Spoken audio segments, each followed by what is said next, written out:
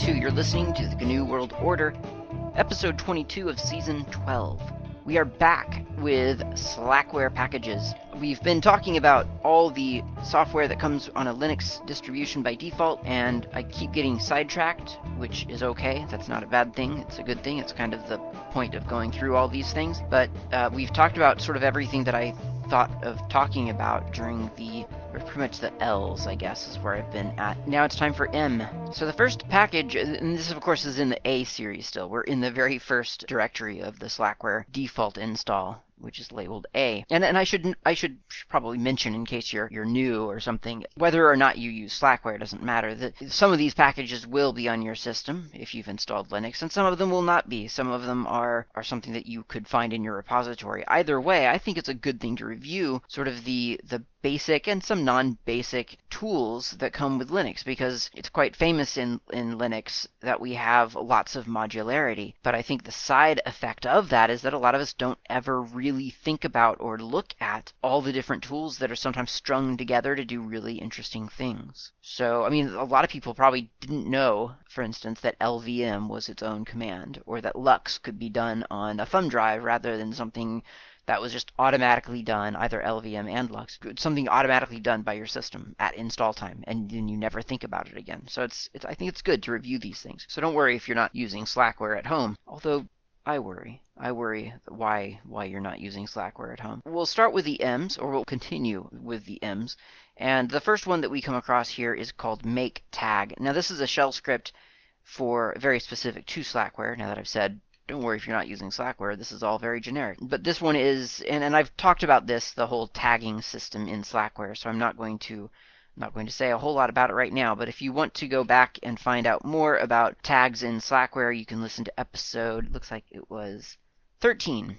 Learn how to use Slackware tag files. Maketag is a shell script that marks different packages as either required by the system or optional or something not to install, something to just skip entirely. Pretty limited in scope, so I won't go over that one. After that is the mcelog. Mcelog is a machine check event logger, and it is something that you can get from kernel.org. It is the user space backend for logging machine check errors reported by hardware to the kernel. The kernel does the immediate action, like killing a process, and then mcelog does the processing of the error and logs it and all that other stuff. It's pretty specific to the CPU, interestingly. So if, for instance, on my Slackware desktop, my workstation, I run AMD. So if I do an mcelog, well, if I just do an mcelog as root, it tells me there's an error. AMD processor family is not supported by this, or mcelog does not support this processor. Please use the edac mceamd module instead. So I could do a mod probe for exactly that, edac underscore mce underscore amd. That loads that module, and now I'm running mcelog, or the thing like mcelog, with my AMD processor. So that's kind of interesting, and you can actually check that more formally if you do, I think, mcelog dash or mcelog, yeah, space, and then dash dash. I'm looking at the man page. Yeah, is CPU supported. So dash dash is dash CPU dash supported, and I think it gives you a friendly error. I thought it just failed silently. I'm not sure. I couldn't remember. I guess it would probably succeed silently. So anyway, this is an interface for very low level logging, and that of course is in addition to all the other logs that you may or may not be used to under Linux, which would be placed into var log. And, well, I should say, because MCE logs are actually, unless your distribution does it differently, placed into var log as well. So if you look at /var /log /mce log, as long as you've got that active, you will see a log file there for mce log. You can check all of this stuff by looking at the configuration file /etc /mcelog /mcelog.conf, and it's quite well commented, so you can kind of look through it and see what it does, what it's designed to do. And then, of course, depending on your system, you would also want to make sure that all of this stuff is actually happening on startup. So for Slackware, that's in /etc/rc.d/rc.mcelog, and you can start the logger there. And I think it's kind of important to know that, well, first of all, that this exists, because if you're having sudden shutdowns on your computer and you have no idea where to turn, this has happened to me before, and that's kind of why I guess I'm mentioning this to this degree. But let's say that your computer shuts down on you for no good reason. You have no idea what to blame, and you're looking at logs, and they don't tell you anything useful. If you've got like mcelog, you may get some interesting error messages about overheating, things like that. And like I say, I did actually have that happen to me one time. I had built a computer for like a very specific job, and I'd accidentally, it was only like the second computer I'd ever built, I think, and I'd accidentally gotten I think it must have been the fan was too small or something like that. There was something about the way that I had sort of built the hardware stack of the CPU, and under certain conditions, that CPU would be stressed enough to overheat, and the computer shuts down at that point. I mean, it doesn't warn you, it doesn't beep, it doesn't do anything. It just turns off. Power is down, because if it doesn't, it will melt, things. It will melt your computer, like physically melt it. So it does that. And I had no idea where to look until I learned about mcelog, and that gave me some interesting information. I don't really exactly remember actually how much interesting information it gave me. It was a long time ago now.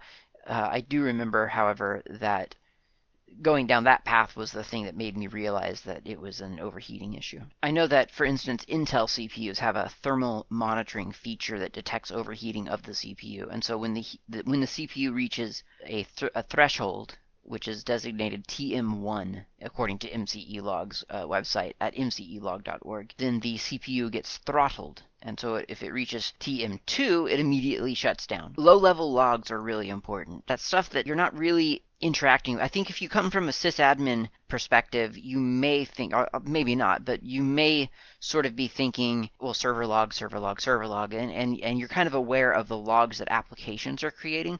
But those logs that your computer creates are really important when funky things start happening with your hardware. I will put a link in the show notes to their website, because it's an interesting read to know just how much logging can happen behind the scenes. Okay, so next up is mdadm. This is another one I'm not going to talk a whole lot about because I've actually never used this one. So I've done RAID, but the servers that I've done RAID on have had a RAID card in them, and so it all happened in the firmware. It never really was something that I had to think about. You can do RAID with software, and in the past, when I need a RAID-like thing, I use LVM. However, there is a tool specifically for software RAID management called mdadm, and this does software RAID management, or administration, I believe is what the ADM probably stands for. It's written by Neil Brown from the Computer Science and Engineering Division of the University of New South Wales. RAID is a really important principle to be familiar with, especially if you're doing really important data sets that you want to have backed up at all costs at every moment. Knowing how to set up and use a RAID array with striping and with redundancy and stuff like that, that's really, really powerful stuff. As I've said, it just so happens that I haven't really needed to do that. The LVM things that I maintained were backed up separately on their own, and the servers that had RAID arrays in them were all done in the firmware, so I never had to do that myself. So rather than just kind of stumbling through that command I'm just going to leave it up to you to look it up if you need to know that, because it's just not something that I've ever used. In certain industries, software RAID array is really, really common. Like, that's something that you would just be expected to know about, and you should have it just in your back pocket. So mdadm, good to know about. Apparently there was an older package called RAID tools. Again, I've never used that either. But I guess mdadm is considered sort of an upgrade from RAID tools because it's one file, it does everything on its own, and I guess it's a little bit simpler than RAID tools was. Okay, next one is minicom. It's a communications package. Minicom is a full-featured menu-driven communication package similar to the DOS program Telix. I don't know what any of those things mean. Also includes SZ and RZ utilities used to upload and download files using the Z modem protocol. It's Greek to me, my dear listener. I have no idea what that is talking about. If you know, you can certainly let me know, and I will pass it on in a later episode. Minicom, no idea what it is. So then there's mkinitrd. Mkinitrd is super important. Mkinitrd is, it says, a script to create an initial RAM disk that is loaded at the same time as the kernel. The initial RAM disk may be responsible for loading kernel modules that are needed to mount the root file system. The initrd is implemented as an init RAM FS. See the kernel documentation for more information on this. You may have never used a initrd knowingly. It might be something that your distro does behind your back. I think a lot of the things in this A package are kind of like that. But on Slackware, if you're kind of particular about how you run your system, then you may use make initrd very knowingly. You might do it very intentionally. And the reason is because, so Slackware ships with a couple of different kernels, and one is called the huge kernel, and the other is called the generic kernel. And the huge kernel is twice the size of the generic kernel. Now, on modern systems, that's not really that big of a deal, and we can probably squeeze by with a huge kernel and not really notice it. But, I mean, you're always looking for little ways to tweak your system. So the generic one, knowing that it's smaller, a lot of times you kind of start out your Slackware system with the huge kernel, and then you decide to switch over to the generic kernel just to gain that much more optimization for your system. The problem with the generic kernel, or rather the reason it is smaller, is because it doesn't contain as many modules as the huge one does. The generic kernel is a little bit more pared down. Well, half of the way pared down. So you may not have something, some module in there that maybe you need.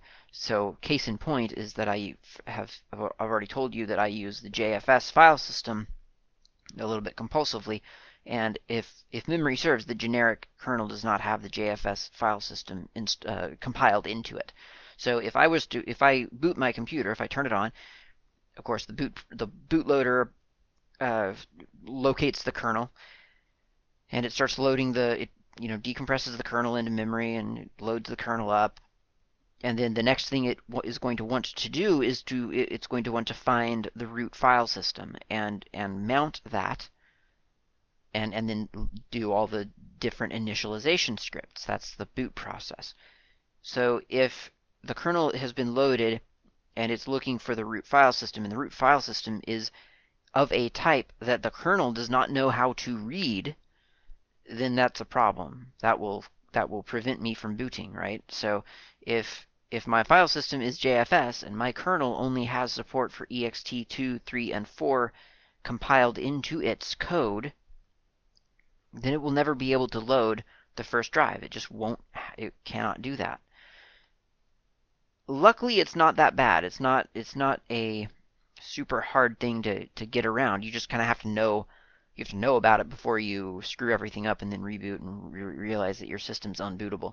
But the initrd itself, or the init RAM FS itself, is pretty easy to do. And the theory behind it is that the kernel, so the bootloader finds the kernel, decompresses it, and then the kernel, and then when we find the root file system. Well, in between those two steps, it there's this initial RAM, there's this initial file system in RAM that gets loaded, and it contains a bunch of more modules that the kernel can load with like mod probe, that sort of thing, and use as it tries to do the next step of the boot sequence. So that it's this little thing that kind of gets inserted into the process to help the kernel along. And the advantage there, again, is that the kernel can stay small and dynamically load modules that it may or may not, or that it may need in order to get to the next step. And that also means that this init ramfs entity can stay dynamic. So that if you were using JFS yesterday and then switched to XFS today, then your kernel doesn't have to get recompiled. Your kernel can just stay as the kernel, but your init you can run and make initrd such that your init ramfs now contains a module for XFS instead of JFS, which you needed yesterday but you don't need today. So it keeps things modular, I guess, is what I'm trying to say. And they're really easy to make, actually. There's a bunch of defaults that you can override if you needed to, but generally speaking, all it really takes is mkinitrd space -m for module list, is what that stands for. There are no, I don't think there's a long option for that. It's short options only, -m. And then that should contain a list of delimited modules that you want built into the initrd. So for instance, if you are specifically doing this because you are using the JFS file system, then you would do init mkrd -m JFS. That's really actually all you would need because the kernel that I'm running has ext2, 3, and 4 built in. But if you needed something else, let's say you for some reason you had both JFS and XFS were very vital to your system for loading your system. So you might have mkinitrd-m JFS : XFS, and that way it would build in both of those modules. It knows where to put everything. By default, it puts your initrd.gz in /boot, so it will place it in a sane location, which doesn't need anything, that your kernel can't access. It's the /boot folder. It's a safe place to put things, and that's it. You run it, it generates the little image, and you're done. Now, you probably also need to do something with Lilo, and that is going to be a little bit of a modification required. Let me try to, I'm scrolling through my Lilo configuration right now, and so by default, and I say Lilo, of course, because I use Lilo, and so does Slackware by default. Now, Grub I don't know how to configure Grub. It's never worked for me, really, Grub. So, but it would probably be something similar to this. But it may even, for all I know, maybe I guess just an update to Grub, and it might auto-detect all of this stuff. But for Lilo, you need to put that you have an initrd. So initrd equals, and then the path to your initrd, which is /boot /initrd.gz, unless you don't, in which case, if you renamed it, if you have another initrd. The name and the location of the initrd.gz is controlled when you, with the make initrd command, you can do a -o for output or out file or whatever, and then you can place it somewhere else. But as long as you list that in your Lilo configuration and then run Lilo again, it will acknowledge that that's there. It'll load it into its bootloader settings, and when you boot your computer, your kernel will be loaded, your init ramfs will be mounted as well, so that your kernel now has access to those additional modules, and then they will continue along their merry way to finding your root file system, mount that, and then continue the initialization process. It's a really, really clever little system. Really, really impressive stuff. Okay, next up is the MT-ST. This controls magnetic tape drives. I have actually used magnetic tape drives, believe it or not. Not really in computing. I mean, yes, it was interfaced with a computer, but it was actually for television stuff. It was in the television industry there were some disk or tape changing robots. They were just arms, really, that would grab a tape from a designated slot and put it into a deck at a specific time. Now, in movies, we also use them. Rendering generates a lot of data, and sometimes data has to be moved from being available immediately to being available more or less as a backup. So for scenes that have been rendered but aren't needed right away, sometimes in big production houses, they move that data from from the main data center onto some other location. In the case that I've seen, it has been a tape drive, and so then they have these robotic arms that grab a tape that someone may be requesting, like, oh, they need to see that scene from a show 6 months ago. All right, well, go grab that magnetic tape and pop it into the thing and copy all the data off of the tape onto a hard drive and then send it over the network to that person's workstation. And it's amazing that this sort of thing happens, but it happens all the time. So the MT-ST and the next package called the MTX are specifically for that sort of thing. So magnetic tape drives and robotic mechanisms for autoloaders in tape libraries. Specifically, apparently, the HP SureStore DAT40X6 and the Exabyte EZ17 and Exabyte 220.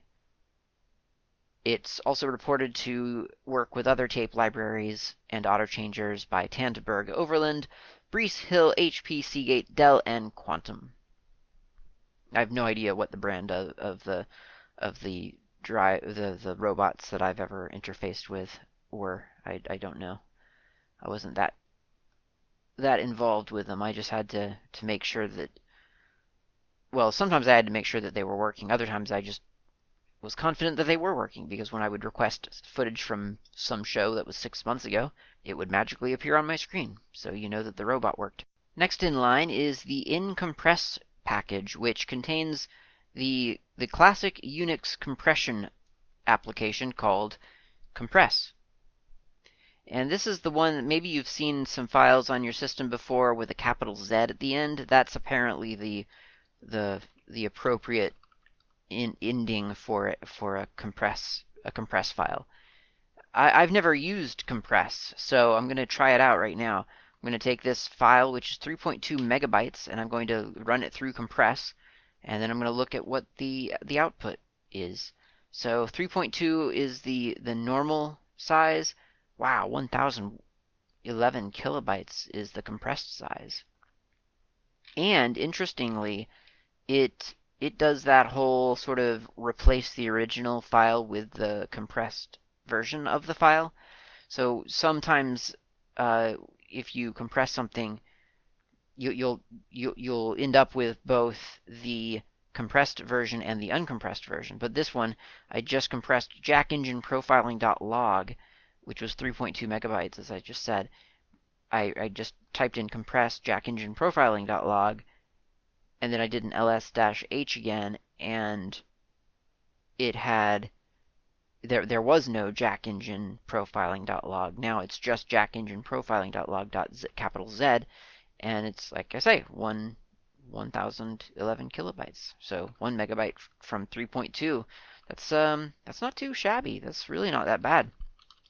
So I don't know how to use compress, really. I mean, I just did, but so let's try to uncompress it now, so, or decompress it or whatever. So compress dash delta is what dash dash help tells me it is, and we'll do a jack profiling log, and yeah, it looks like it did what I would have expected it to do, which is, oh, apparently there's actually a command called uncompress as well, but you can also do it with like zcat and things like that. Seems like a pretty standard kind of compression tool. I had no idea I had that on my system. But hey, it's always great to discover new tools. That's why we're doing this. Okay, next is NTFS, and this will close out the N section, so that's what we'll stop the episode with. So we'll have done M and N in the A package set, and that's good. So NTFS-3G, I remember personally a time when the NTFS-3G driver was still something that people weren't quite sure about, and nowadays it just seems to be pretty much a given. It's just the NTFS-3G driver. Like, why wouldn't you have that installed? I mean, honestly, I don't usually need it installed myself, but it is one of those things where I don't know. I like file system support is super important to me. That is one of those things that I want all the file systems. I never want to have a drive or a disk or any media. I don't want someone to bring me media that my computer cannot read. That just it goes against everything I believe in when I think about computers. The fact that there are computers out there that are designed to shirk, to decline, to read something off of some kind of media, it drives me absolutely batty because it's it goes against what we're trying to do, right? I mean, this whole technology thing is supposed to make things easier and better, and if we are all using different media, then the least that we could do is make all of our computers read each other's media.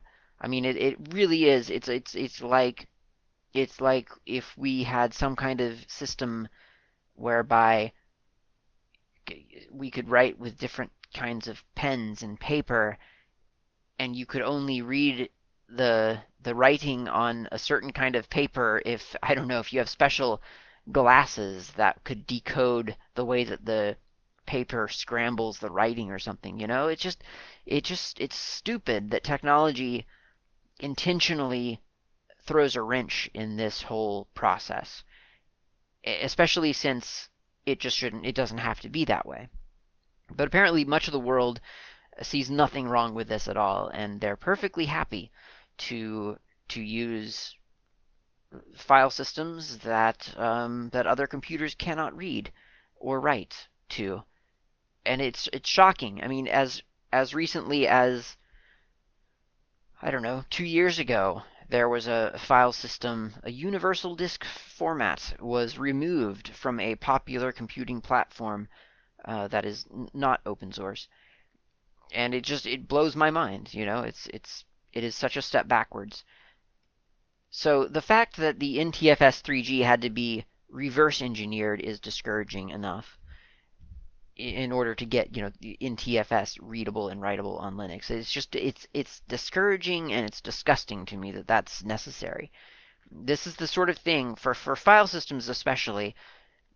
It should be it should be un it should be taken for granted that if you come up with a file system, you are going to publish the specification for that file system publicly and open and freely so that everyone can then read what your users are writing. That's just, you owe that to your users.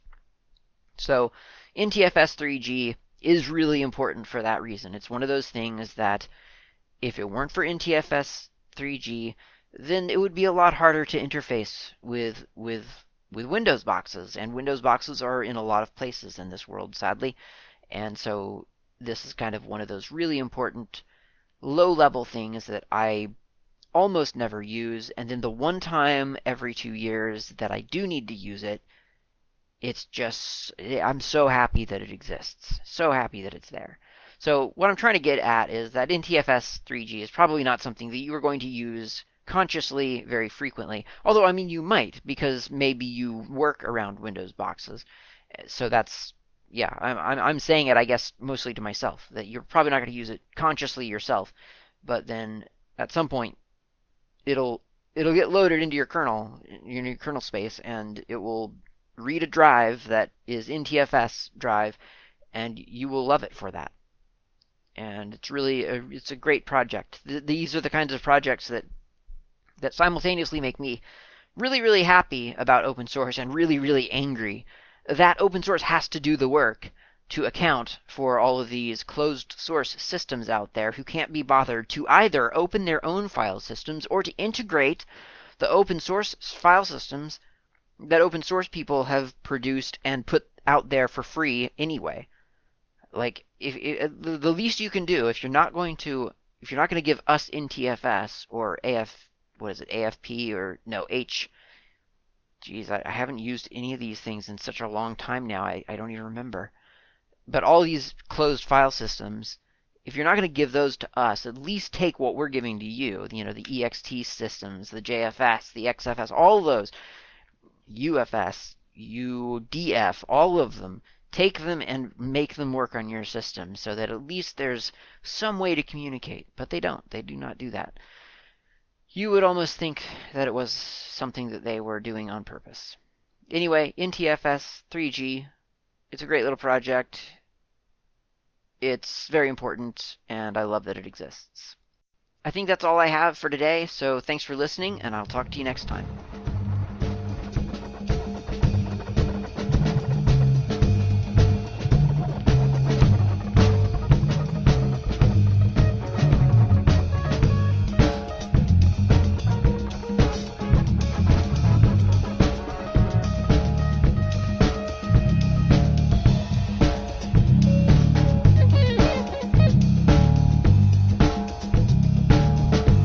Thank you for listening to the GNU World Order Ogcast. This has been Klaatu. You can reach me on IRC. I'm on the Freenode network usually in channels such as Ogcast Planet, Slacker Media, Slackware, a couple of others. My nick on IRC is not Klaatu. You can also reach me lately on Mastodon. My username there is @klaatu@mastodon.xyz. Of course, you can email me at klaatu@member.fsf.org. That's klaatu@member.fsf, as in freesoftwarefoundation.org. And of course, you can visit my various websites, gnuworldorder.info and slackermedia.info. I will see you next time.